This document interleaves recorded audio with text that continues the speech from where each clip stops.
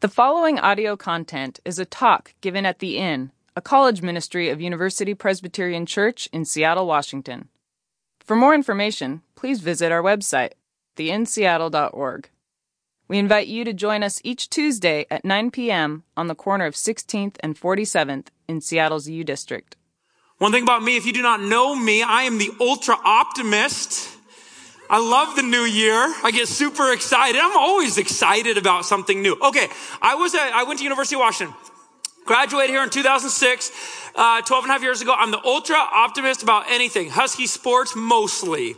Okay, I went down to a wedding in Southern California for New Year's Eve, and the smart play, like 3 months ago, would have been, hey, book your return flight on New Year's Day so you can get back in time to prepare for the inn, which is the next day. But 3 months ago, I booked my flight home for this afternoon because I thought, just in case the Dogs make the Rose Bowl and play in the college football playoffs, I want to go to it while I'm in California. So I booked my ticket for that. They did not make it. But I feel great about the future. I just feel great about the future. Husky basketball, too, feels like they're on the right track. Other sports in our city, I'm confident SPU is doing great. Go Falcons. Come on. Way to represent SPU. Hey, New Year's resolutions. I was talking to a few students before going on break. Some people say the New Year's resolutions now sound a little cliche, so not all of us say that we make resolutions. I don't believe it, though. I believe that in our hearts we make resolutions. I believe you don't like to say that word maybe or you don't want to say it because we might be afraid that we will not carry it out. But I believe that when we hit the new year, for most of us, we go, okay, there's something new. There's something different. This is what I want to be about. Maybe I'm afraid to share it because I'm nervous about having people hold me accountable to it. But I'm curious, do people in this room have New Year's resolutions? If so, do you have a very odd New Year's resolution? Does anyone here have I have a weird New Year's resolution? Nah, it's probably not the time to share that. All right, bad question. I was doing a little research. I was thinking about this because most resolutions, we know what they are, right? We come back from the holidays and we've eaten a bunch and we've laid around doing nothing, and they're all about health, right? They're all about, I want to work out more. I want to eat healthier. What I did like, though, is studies would show that now college students actually have very specific New Year's resolutions. You guys know this? Out of any population group, college students are not a group of people that just has super general resolutions. That while other people might say, hey, I want to be healthy, college students actually, what I have seen with the internet, and the internet's always right. It's a great thing about Wikipedia. Anyone can write anything about anything. So you know it's going to be true. Okay. Well, what college students would say, number one is I want to get like a specific number hours of sleep. Okay. Like a lot of you guys come back and go, I want to get 7.5 hours of sleep. That is my new goal. Not just some general number, but that's what I want to do. A lot of people would come back and say, I want to exercise 4 times per week, not just general. I want something very specific. That's number 2, what people say. College students, number 3 resolution. I want to try something new at least 1 time per month or 1 time per week, depending on how ambitious you are. You might be a once a month person. Number 4, I liked this one. I want to finish all my papers at least 1 day before they're due. Is that realistic? Is it anyone in here ever finished a paper 1 day before they're due? Well done. Give it up. If you finished a paper and it was not the last day, well done. Some people said, hey, I want to volunteer at least 1 time per week. We come back in a new year, right, with an attitude of giving, an attitude of volunteering. I want to eat healthier at every meal. How do you eat healthier at every single meal? And number 7, I thought on the top 7 was, I want to interact with students who are not already my friends. So there is a sense of coming back after break that we want to meet new people. We want new friends. We want to spread ourselves out a little bit more from our comfort group. I did find it interesting that no matter what, that New Year's seems to be this time of, hey, new year, new you, right? New you. The new me is going to be healthy. That almost always points to health, that I want to make decisions in the new year that are not just about what I feel like doing in the moment. I want to make decisions that are going to help me in the long term, that are going to be healthy, that when I sleep more, I'm going to be healthier, even though I didn't feel like going to bed. Still did it, even though I didn't feel like getting my homework done, even though I did not feel like eating healthy, because we all want to eat healthy, right? Until we sit down and there's a plate of salad in front of us. And then we don't want to eat healthy anymore. We just want to eat on the half, which is way better. All about long-term health. There is this desire for all of us to be healthy in the long term, but hard to live that out in the immediate. Okay? But we come back with New Year's with excitement. We may come into this night with different places of where we're at. Some of us might be really excited. There's a new year. I get to start over. I'm excited to be here. Let's see what this year has for me. Some of us come back in a different place. Some of us had a disappointing break. It was not what we expected. We had more family chaos than we thought. Or maybe there wasn't chaos back home for us, but maybe there just wasn't as much as we thought. Maybe we went back to a place we thought we'd have old friendships that didn't show up. Our family didn't show up for us. Maybe we come back from a place of loneliness. Maybe it's January 2nd and we already feel lonely to start this year. I want to hold these two things in tension for us. And this is what we're going to do all quarters. We're going to hold two things in tension. The excitement of something new. The excitement of what we want. For a lot of us that will come into this room, is saying the excitement of what we want God to do. That maybe he's active and alive and present. He's going to do something and there's excitement. We're excited to be back and see old friends. We're excited to be at school to start this year. But holding that in tension with this fact that there's some disappointment. That this world does not look the way that we thought it was going to look. For some of us, college right now does not look the way we thought it was going to look. I know that sounds a little discouraging. I don't want to come out here night one and discourage us. But I do want to point to this, that some of us, even a lot of us that are freshmen here, we're going through something already this year. We are having an identity crisis. This fall was not what we expected it to be. We came to college going, this is going to be the best 4 or 5 or 6 years of my life. For me, it was only 5. Don't worry. I did not make that 6th year. And some of us it is, and there are moments that it is. And there are fantastic things about college, but there's also really hard things for some of us. We have lost who we are. We don't know who we are. We don't know why things have been disappointing. This world is different than what we thought it was going to be when we came into it. And so now we're facing a little bit of an identity crisis. Who am I? Who am I? We come into this new year with some different things that we're hoping for. Some of us just want to push the reset button. Right? We just want to push that reset button. Okay, the fall was not who I was. That is not who I wanted to be. I made some decisions. That's not me. I want to push the reset button. I just clean slate, January 2nd, let's go. For some of us, we just had some time over break to rest and think. And maybe we don't want to push the reset button. Maybe we're on a good trajectory, but this was a good chance to recalibrate and think about, okay, what do I want? What do I really want to be about this quarter? And some of us just want something different. And we don't even know what that is. For me, such a huge part of my story, this time of year always gets me a little emotional because it was New Year's Eve. It was New Year's morning, January 2004, that I woke up in a place that I did not want to be and said, I'm not going to keep going like this. This can't be the way. There's no life in what's happening to me. And God, if something's going to happen, I need you to show up in my life. I need to show up in a different way, in a new way. I'm excited about what that could possibly be. So I always get excited with what the new year could come for any of us. Here would be my hope in the new year. That with an excitement for kind of this new year, new you, what's going to happen with the new me this year, that we would not just be people that would be about something new always, but that we would be people that as we are deciding who is the person that I'm going to be, and as we may be pursuing God, and for those of us that come into this room wanting to pursue God, that we may be allowing him to do something in us to make us stand firm. Allow him to tell us who we are, that we may figure out who we are no matter what the environment around us might be. Some of us, we've let the environment around us shape who we are. So when things around us that are happening to us are good, we're good. We're good with God. But when things around us are not good, we're not good with God.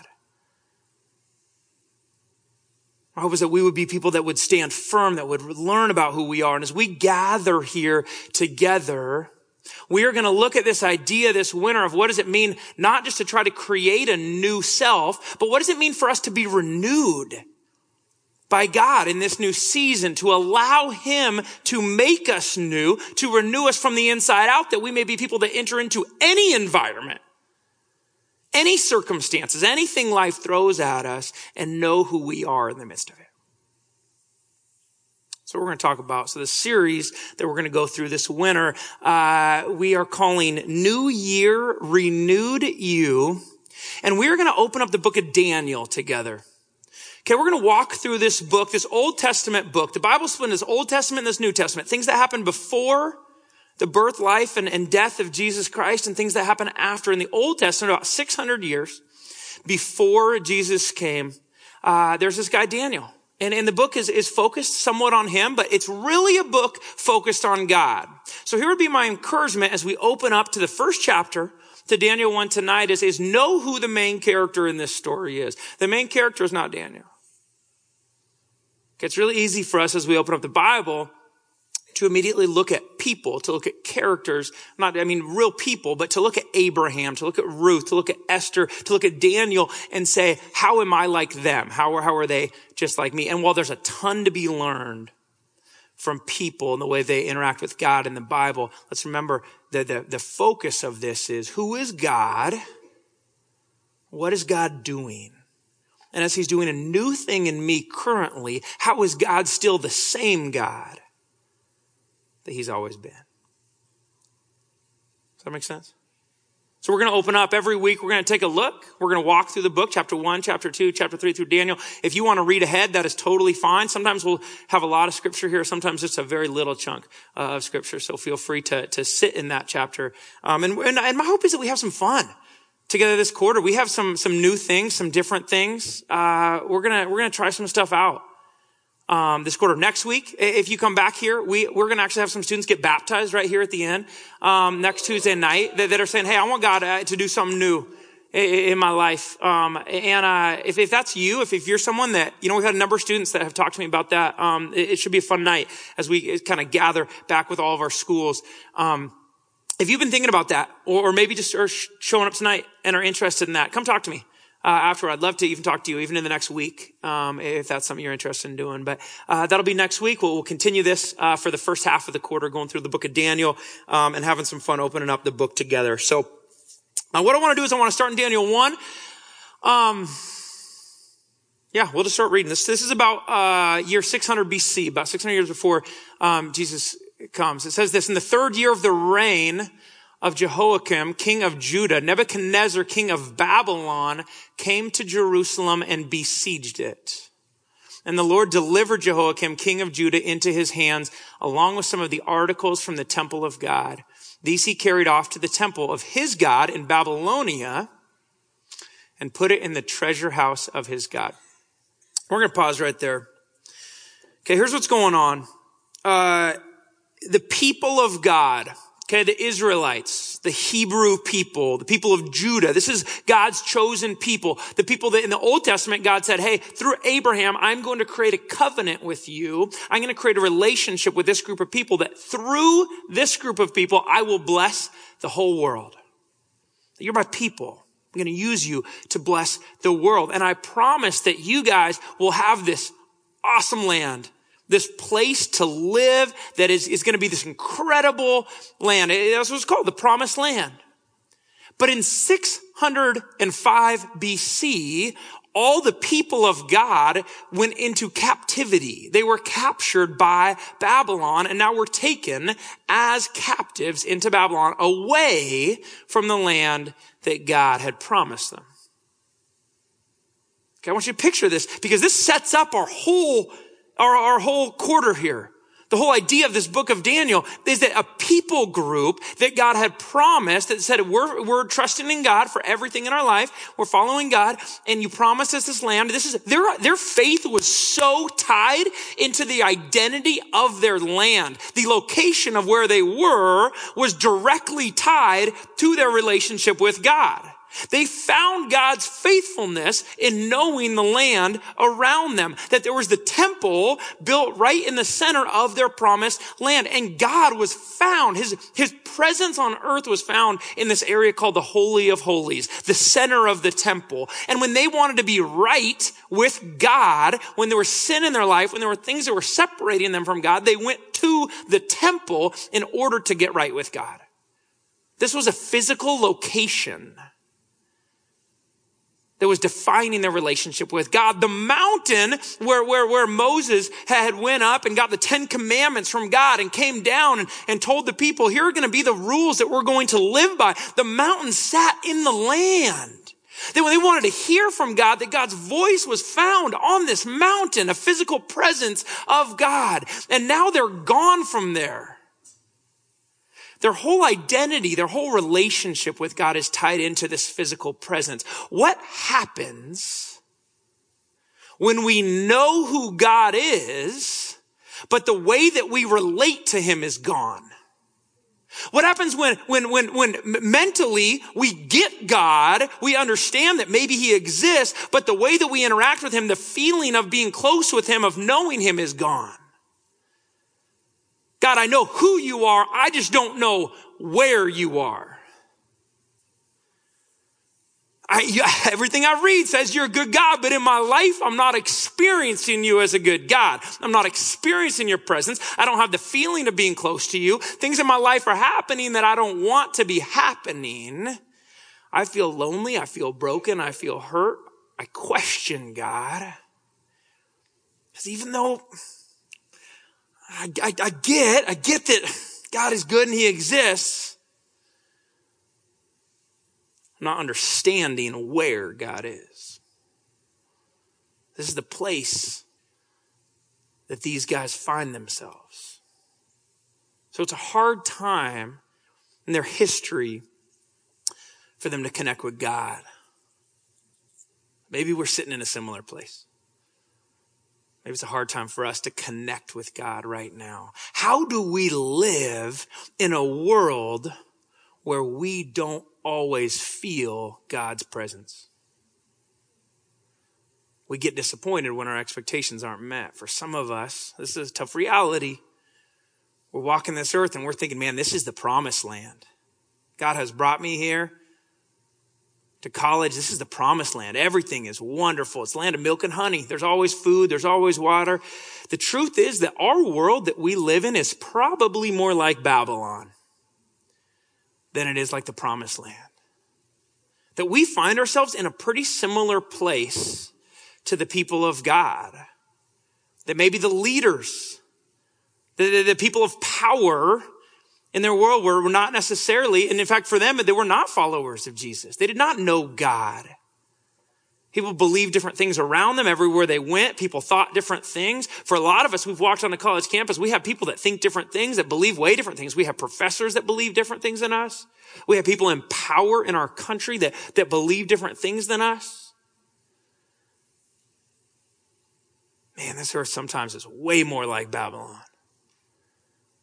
than it is like the promised land. How do we interact with God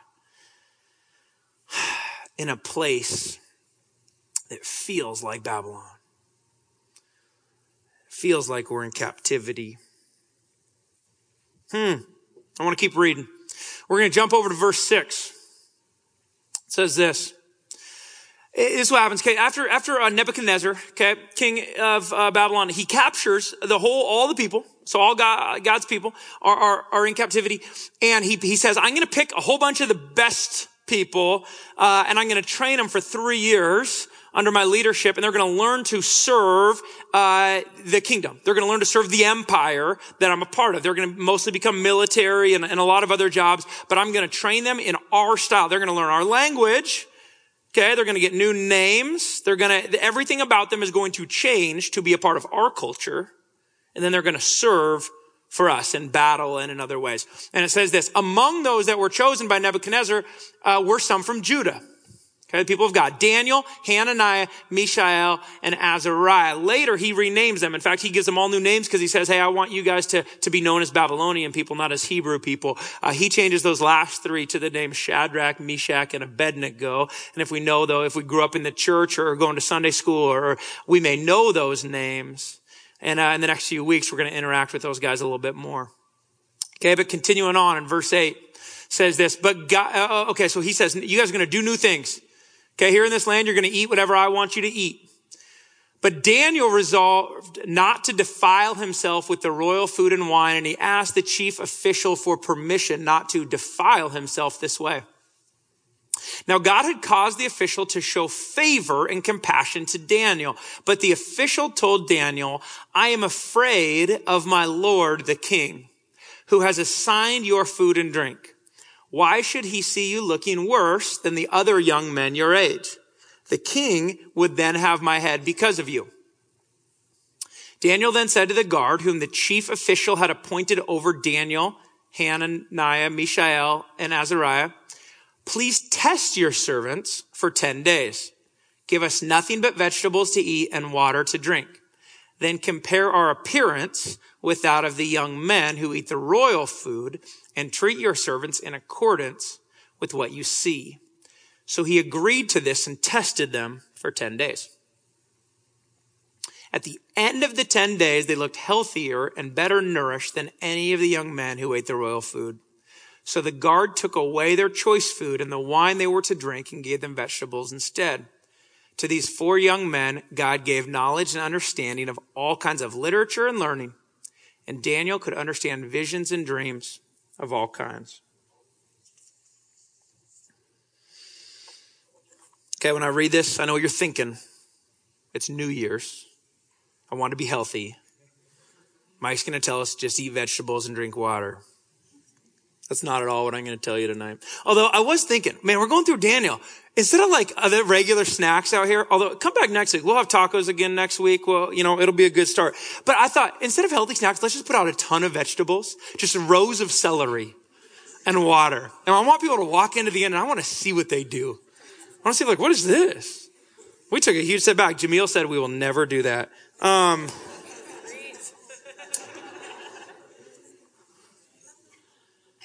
All right, that's not the message.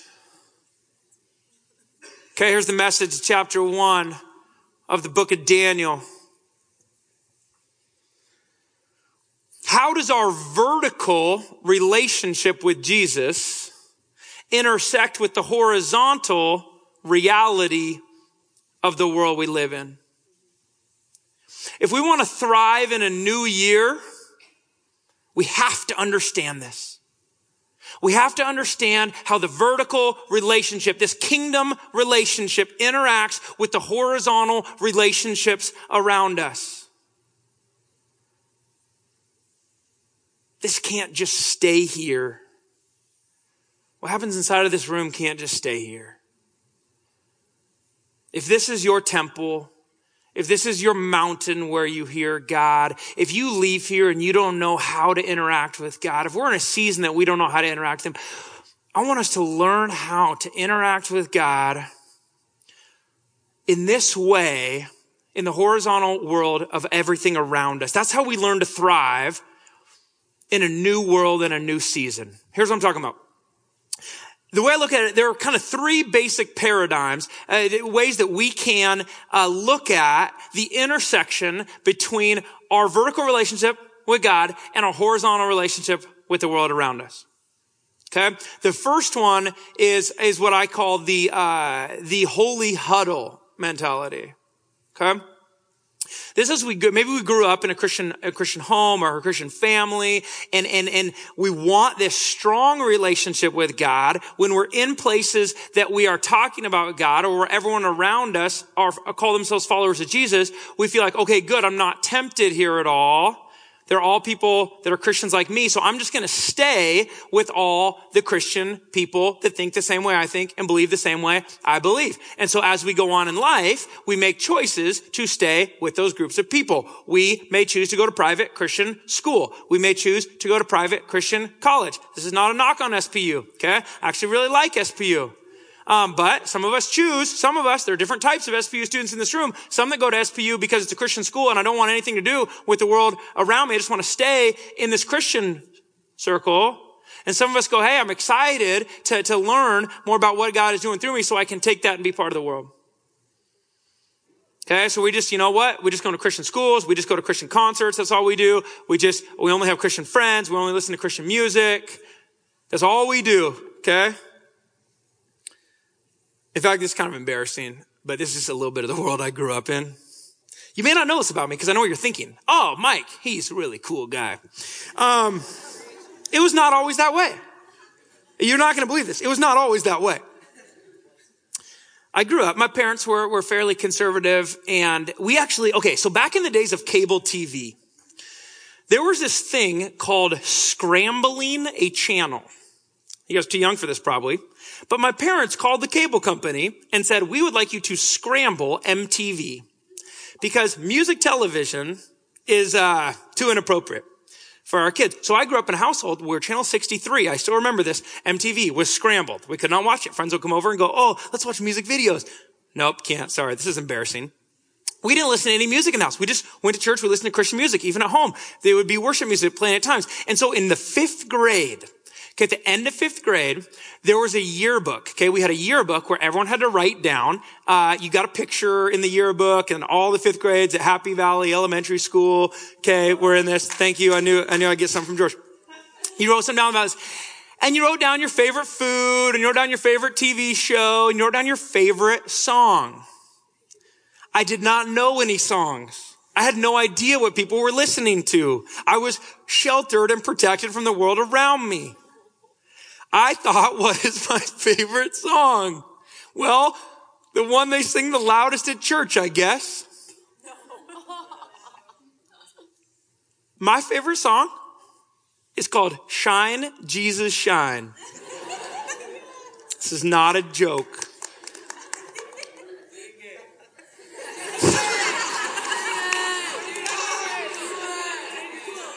I will not. If I ever get invited to the worship band, we will sing it. Okay, so here's the deal though. I write it down. I don't think anything of it. They turn it all in. A month later, end of the year, the yearbooks come out. Everyone's reading through them. We're kind of quiet in class. Everyone's reading through them. And the coolest girl in my 5th grade class, when it's dead silent in class, goes, Mike, what is Shine, Jesus, Shine? I was so embarrassed. Thank you for your sympathy. I've gotten over it, but I still feel the emotions. I got made fun of a lot that day and that week and for a while. And I thought, man, I got to do something. All I know is this super secluded world of people that think like me. And when I'm at school, I don't know how to act. I don't know how to interact with the culture around me. My cultural engagement is not very good. I don't think Daniel's this way. In fact, some theologians would actually say that Daniel is a great precursor to Jesus. That he's a picture of the Jesus to come. Not that he's a savior, not that he's fully God. But that what Daniel understands so well is cultural engagement to go with this kingdom relationship. He engaged with the culture around him. Not why Jesus came, but when Jesus came, what he was an expert at cultural engagement. He continued to walk into the world, people that were not like him, people that did not think like him, people that did not act like him. The world around him that other people would have separated themselves from, the holy would have separated themselves, but he walked right into it and said, I understand what is going on in this world. I'm going to engage the culture. This is what I love about SPU. Motto, engage the culture, change the world. See? I knew it because they always give me a hard time in the front. I love everyone else here too. Okay, enough talk about SPU. That's what Daniel does too, right? Him and his buddies here, they engage what's happening in Babylon. They don't run from it. Some of us, when we're in these situations that feel like, this is a worldly situation. I'm going to run from it. I need to go back to my holy huddle. This is a secular situation. I need to go back to my holy huddle. Some of you guys came here at night and thought, man, what are you guys doing going up to Whistler over college weekend? That is not a Christian weekend. Yeah, I know. I've been there as a college student. Ask me later. I'm not allowed to share it in front. I know what goes on. I'm a block away from this campus. I know it's not what you may call a Christian world. I do not want to live in a world where we separate the vertical relationship with Jesus with the horizontal relationship of everything that's happening out in the world. I want to be like Daniel. I don't know about you. I want to be like Daniel. One, I don't want to just live in a Christian bubble. Number two, the paradigm here is that we would know both these things, okay? That we would have this, we would have a Christian world and we would have a secular world. And this may actually be more prevalent for people in this room, that we would separate these two things and we'd be really good at walking into both of them. We'd be great at showing up here on Tuesday night. We'd be great at showing up at our core group. We'd be great at showing up at church. We know how to act in that world. We also know how to act in what we have defined as the secular world. We have taken God out of that world. We say, this is my secular world. This is my spiritual world. This is when I act secular. This is when I act spiritual. I can fit in great with this group. I can fit in great with this group. These two things never intersect because they're just running parallel. I got these two totally separate worlds. Daniel doesn't do that.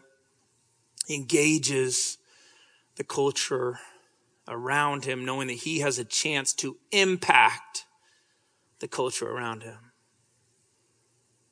That's what Jesus did when he came. It's my hope for us. How can we be people that do that? I want to be people that do that. I want to impact the culture. I want to be renewed by the Spirit of God in my life regularly. And I want to take it and I want that to play out in my relationship with friends, with brand new people every time I step on campus. I don't want to take my faith off as soon as I step onto campus. These things interact with each other. Daniel and his friends don't compartmentalize their faith. Their faith in God impacts everything that they do. They don't just trust God when they're back in the promised land and everything is good and right in the way it should be. They trust God in Babylon when it's not how it should be.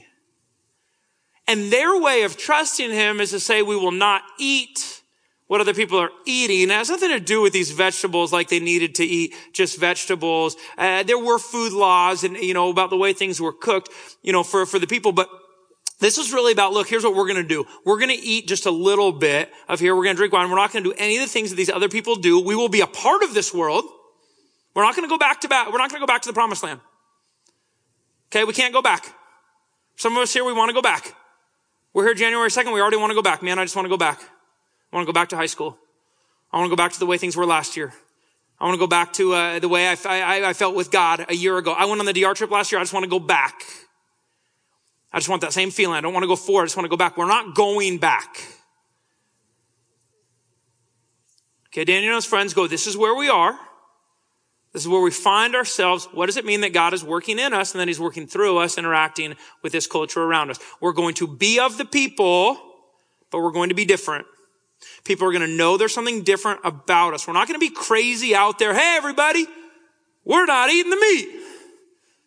But they pull the guard aside and say, hey, we're going to eat vegetables. We're going to eat water. People are going to look at us. They're going to see that something's different. They're going to ask why. Or say it's not because we ate all this lavish food, but because our power comes from Jesus. Our power comes from God. We trust in him. Then what does it say? Put that last text up there again. We trust in God. And to these 4 young men, God gave knowledge and understanding of all kinds of literature and learning. And Daniel could understand visions and dreams of all kinds. In fact, he goes on in Daniel 1 to say that Nebuchadnezzar found nobody in his kingdom like these 4 guys, not because of the nourishment of their bodies, but because their nourishment of their souls came from God. And people started to notice that something was different about them in the world that they lived in. We're going to pause there for tonight. Okay, we're going to pick up in Daniel 2 next week. Here's this question. What does it mean for us to live in this world. We're not here in the promised land. This is a little bit of a battle. Okay, we can find community here. We can experience God. How can we be people constantly renewed in this season? Renewed by God in this vertical relationship so that we can engage the culture around us and make an impact in every area of our life. Let's not be people that compartmentalize our faith.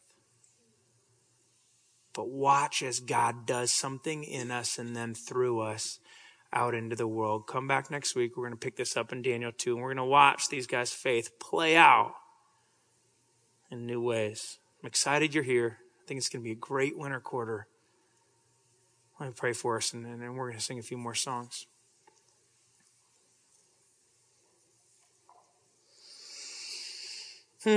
Lord Jesus, would you grow our faith? Would you grow our trust in you? God, if we're here tonight and we have no faith in you because we don't even know you, God, I pray this would not be pressure on us to trust in somebody we don't know, that we may be here tonight just want to explore what it means to get to know you. God, for those of us that have known you for a little while or a long while, Lord, would you help us to put the little bit of trust that we have down on you, a little bit of faith down on you, and step out this quarter, God, that we may see you show up and grow our faith a little more. God, teach us how to be people that are renewed and filled up by you and sent out in this world to impact the culture around us. God, thank you for tonight. Would you bless this time we have here? We pray these things in your name. Amen.